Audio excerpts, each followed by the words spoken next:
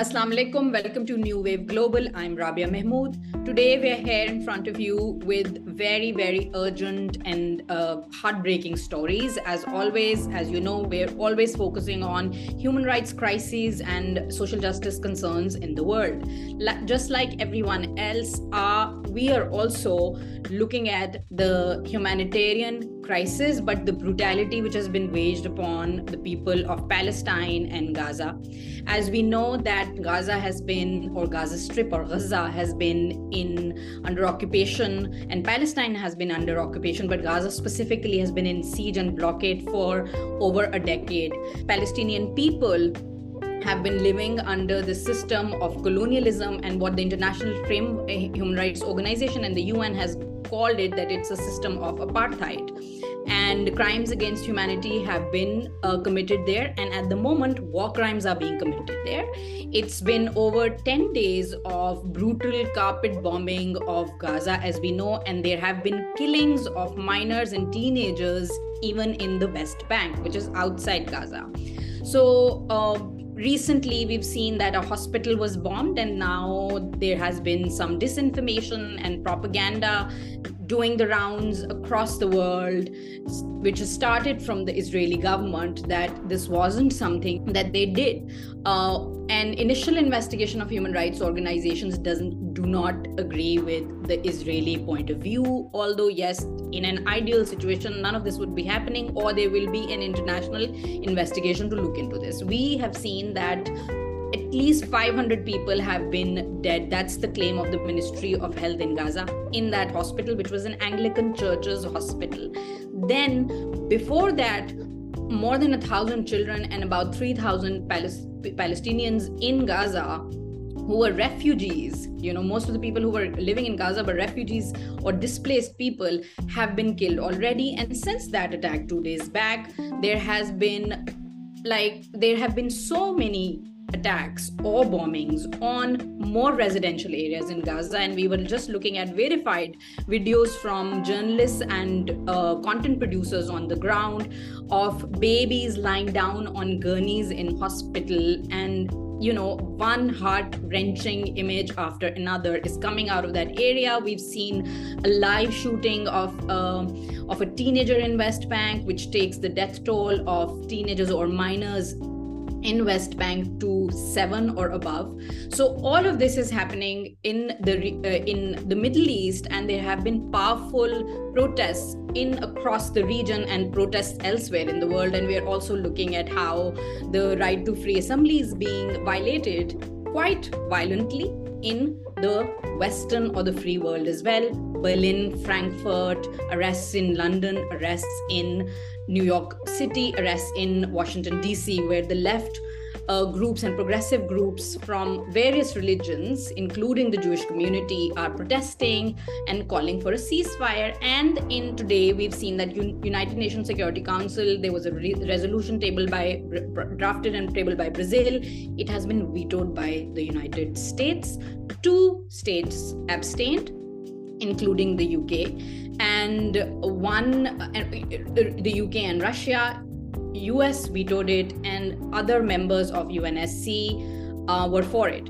So we're here with the chairperson of Human Rights Commission of Pakistan, Madam Hina Jilani, who is also an international human rights law expert and has been part of fact-finding mission to Gaza in 2009, which was set up by the United Nations, which resulted in a very detailed report on the situation of people there and human rights abuses.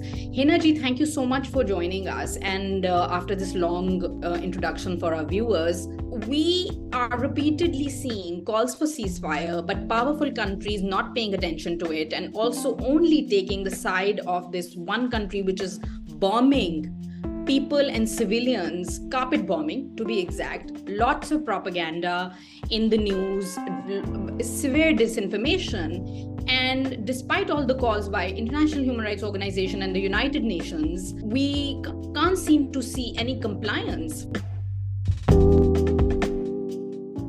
Yes, Rabia, it's very regretful that when you see the kind of conflict that now recently has occurred between Israel and Hamas, one is not looking at what one would expect a good, wise leadership at the global level to do as a reaction to this. And I am really distressed. Not just the word regret is, I think, too weak for the kind of feelings that we have. People like me are really distressed. We feel that today, the kind of response that this particular conflict is getting from the world at large is, on the one hand, a kind of response that you would think comes from a very weak international system. An international system, like you very rightly said, has become unable to deliver peace. Nobody's talking about peace. Whereas the Western countries, including the US and Europe, are giving unconditional support to the brutality that Israel is perpetrating on Gaza at this time. And on the other hand, you see that those who are expressing concern with regard to the lives of Palestinian people in Gaza, that is not sufficient to bring peace for those who have suffered occupation for decades now. And with this occupation, they have suffered practices of the occupation that amount to severe human rights violations.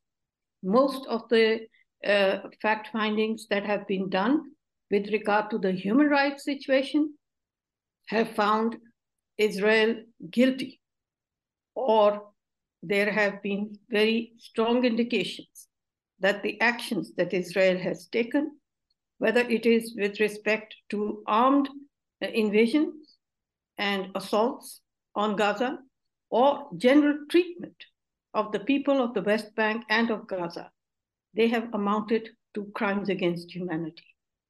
In times of war, and if you remember, the conflict that occurred in 2009, it was named caste-led conflict in which Israel had attacked Gaza, where we had found not just crimes against humanity, but war crimes were committed by Israel. Now, I'm not denying the fact that I am equally worried and concerned with regard to the actions of Hamas. And this concern is not just limited to the present conflict. I have always felt that Hamas disregards the security of its own people in Gaza. And so, but that I think, if you compare it to what Israel is being doing in this conflict, I can say very categorically that all that I have experienced in the past many years of watching how Israel reacts to any any actions of Hamas that they call terrorism, Israel has a history of reacting in a disproportionately severe manner. Setting aside any respect for international law, be that international humanitarian law or the laws of war, human rights is not a concern that Israel has ever kept in mind with respect to the people of Palestine. I have equal concern for lives that are lost on the other side in Israel. But at the same time, let us not be hypocritical, and let us not mince our words when we say that Israel's actions against Gaza have not only been against international law, they have been disproportionate to any action that the Hamas or anyone has ever been taking against them.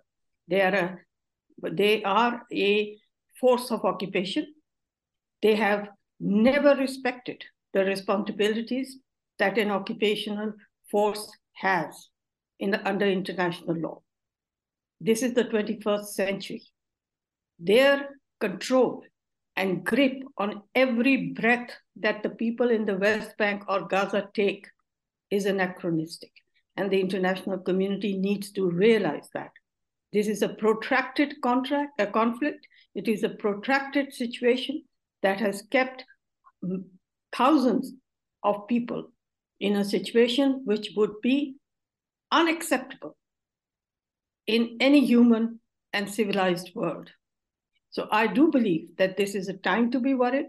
It is a time for the international community to think about the multilateral system and its ability to deliver justice and to deliver peace. Israel is one of those nations that deserves to be called a rogue nation because it has never respected UN resolutions, which have been passed historically. More recently, you have seen that some of these superpowers play their games with the lives of people. And they speak about global peace, they speak about security, but they have not done what they should have done in order to bring peace, not just in the region that we are looking at conflict right now, but in the world at large. I think that this is, in more recent years, we have seen a failure, a regrettable failure of leadership. I think Joe Biden, I really think that I question his wisdom, first of all. And then I also question his credentials as a world leader when I look at the kind of statements that he is making. And I think the Americans and the other countries in the West need to understand that their views have to be balanced. They have to understand that when they speak about human rights, international humanitarian law, and international human rights law, then they have to respect it for others as well. They don't have a primacy, or nor their citizens have a primacy on the respect of their human rights. So I think this is very important for us to understand. We also must acknowledge that the people in Gaza have been victims of a long siege and blockade for a long time. Even in 2009, we as the fact-finding mission had called this a crime against humanity. It is a violation of international law. And today, right-thinking people everywhere in the world, whether it is the West or the East or the South or the North, they are speaking out. So I'm not saying that the division of polarization is North-South polarization or East-West polarization. It is a polarization that is depending on who are those who want to promote democracy, rule of law, and peace in the world, and those who would shut their eye and turn their face away from injustice and support the perpetrators rather than have sympathy for the victims.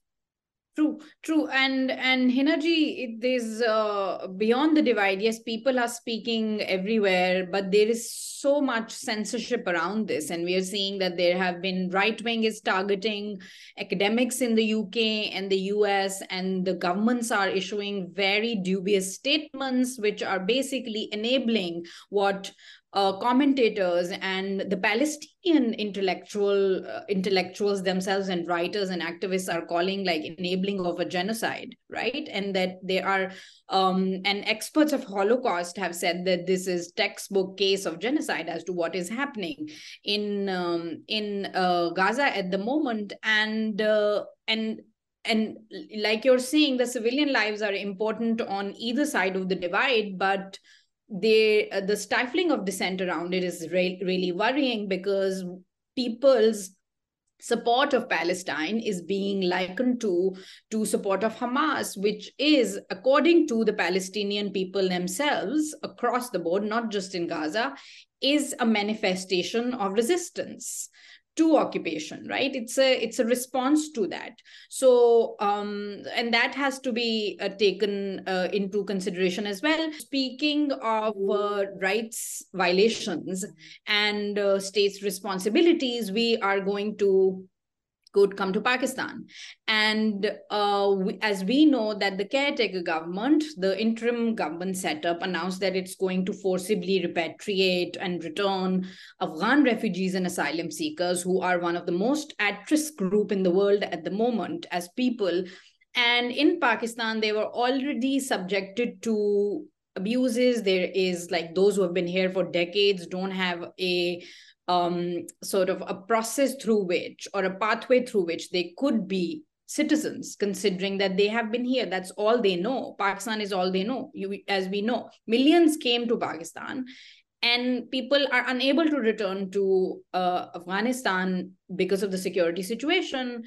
People have been in the recent past being detained in Karachi and elsewhere, kept under really gruesome conditions in prisons. And now the government has announced that they're going to be repatriated by November 1st. What do you have to say about that? Look, at the very outset, I must state that we, as the Human Rights Commission of Pakistan, or human rights community at large in Pakistan, we are not unaware of the challenges that Pakistan has faced, both socially as well as politically, because of this influx of population into Pakistan. And every country in the world faces these kind of problems.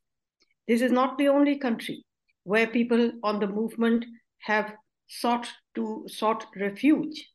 Now, we also have security challenges. We are also aware of that. We are neither ill-informed people, nor are we bleeding hearts.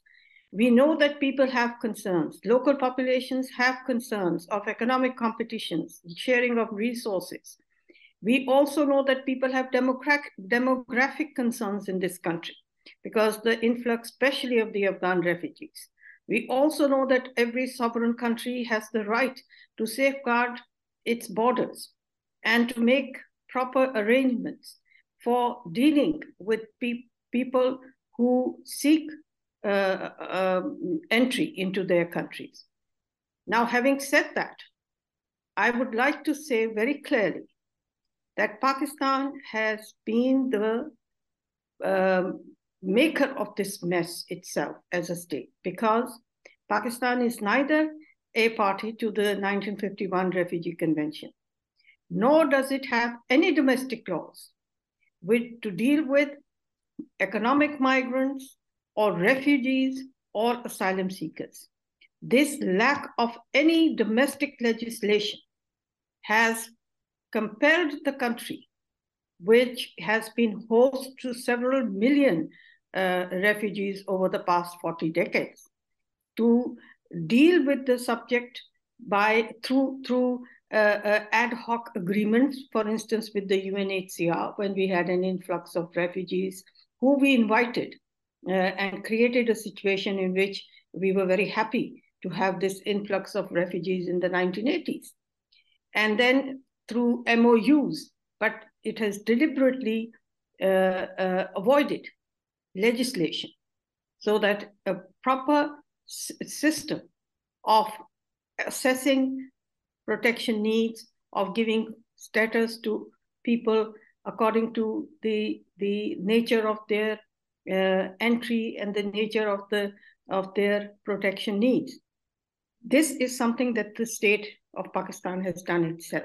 Now, in the last 18, 19 days, this caretaker government, which has no mandate and no authority to take decisions which have such a deep impact on Pakistan's internal situation of security or on the international relations, and so it should not have taken this. And then again, the major issue is that this is an irrational decision.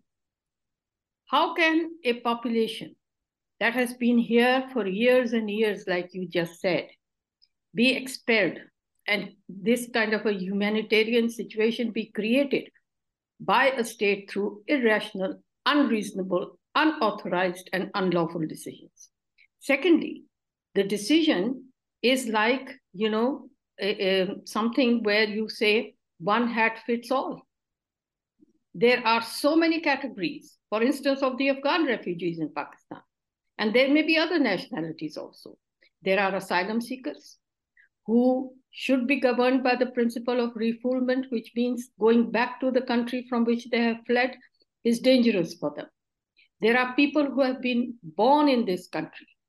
So the citizenship rules and laws come into play here. There are families who have been conducting business here.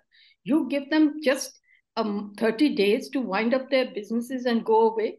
So I think that the people who are probably not based on facts, but there are people who are attributing malicious and mala fide motives to the government of Pakistan in taking this kind of a decision. Some are saying that they want more money, since money is not coming in for these refugees, so they want to drive them out. Now, I don't believe that this is true, but at the same time, I do not believe that this is just a security issue. Pakistan needs to learn not to look at everything from the security lens. This is primarily a humanitarian issue. There must be a needs-based assessment. They must have a system to first categorize the kind of people whom they are trying to expel. What is the nature of their stay? Make sure that where they feel that there is an illegality and they need to deport those people, well, yes, there are examples all over the world where illegal entrants into any country are deported. But those deportations have to be minimized, keeping in view the humanitarian needs of the people, keeping in view the international law, which makes sure that those who are at risk in their countries should never be forced to return. Informed consent is not there. I mean, there are three things that essentially should be there. Voluntary, the return must be voluntary. It should be with informed consent, and that the resettlement and reintegration in the country of origin should be at a time when that country is at peace. Look at the situation of women. There is gender apartheid in Afghanistan at the moment. If you look at the current situation, the terrible earthquake and the devastation there, the coming of winter, are not the right times and appropriate times for this kind of an exodus from Pakistan. So Pakistan should rethink that decision, must stall the law enforcement from creating a humanitarian situation and compel an exodus from Pakistan that will hurt both Pakistan, and the situation in Afghanistan is likely to become worse. Then look at the situation. People who have been here for 30 years have to wind up their businesses. Children are going to school. This is in the middle of the school year.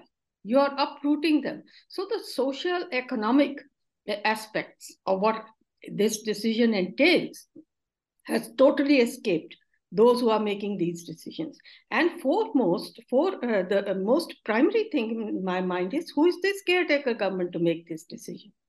If they have the intention to have elections in Pakistan at the end of January, what is to stop them from waiting for 3 months for a parliament to come into existence? So in these circumstances, I look at with suspicion at this the decision that this government has taken. And I also believe that it's not just this government. This decision has been compelled by the pressure, or has actually, I think, emanated from, again, a policy that the defense and the security apparatus in this country has taken. So, and this is not a decision that can be taken in this way. As I said, it's not a question of just security in Pakistan.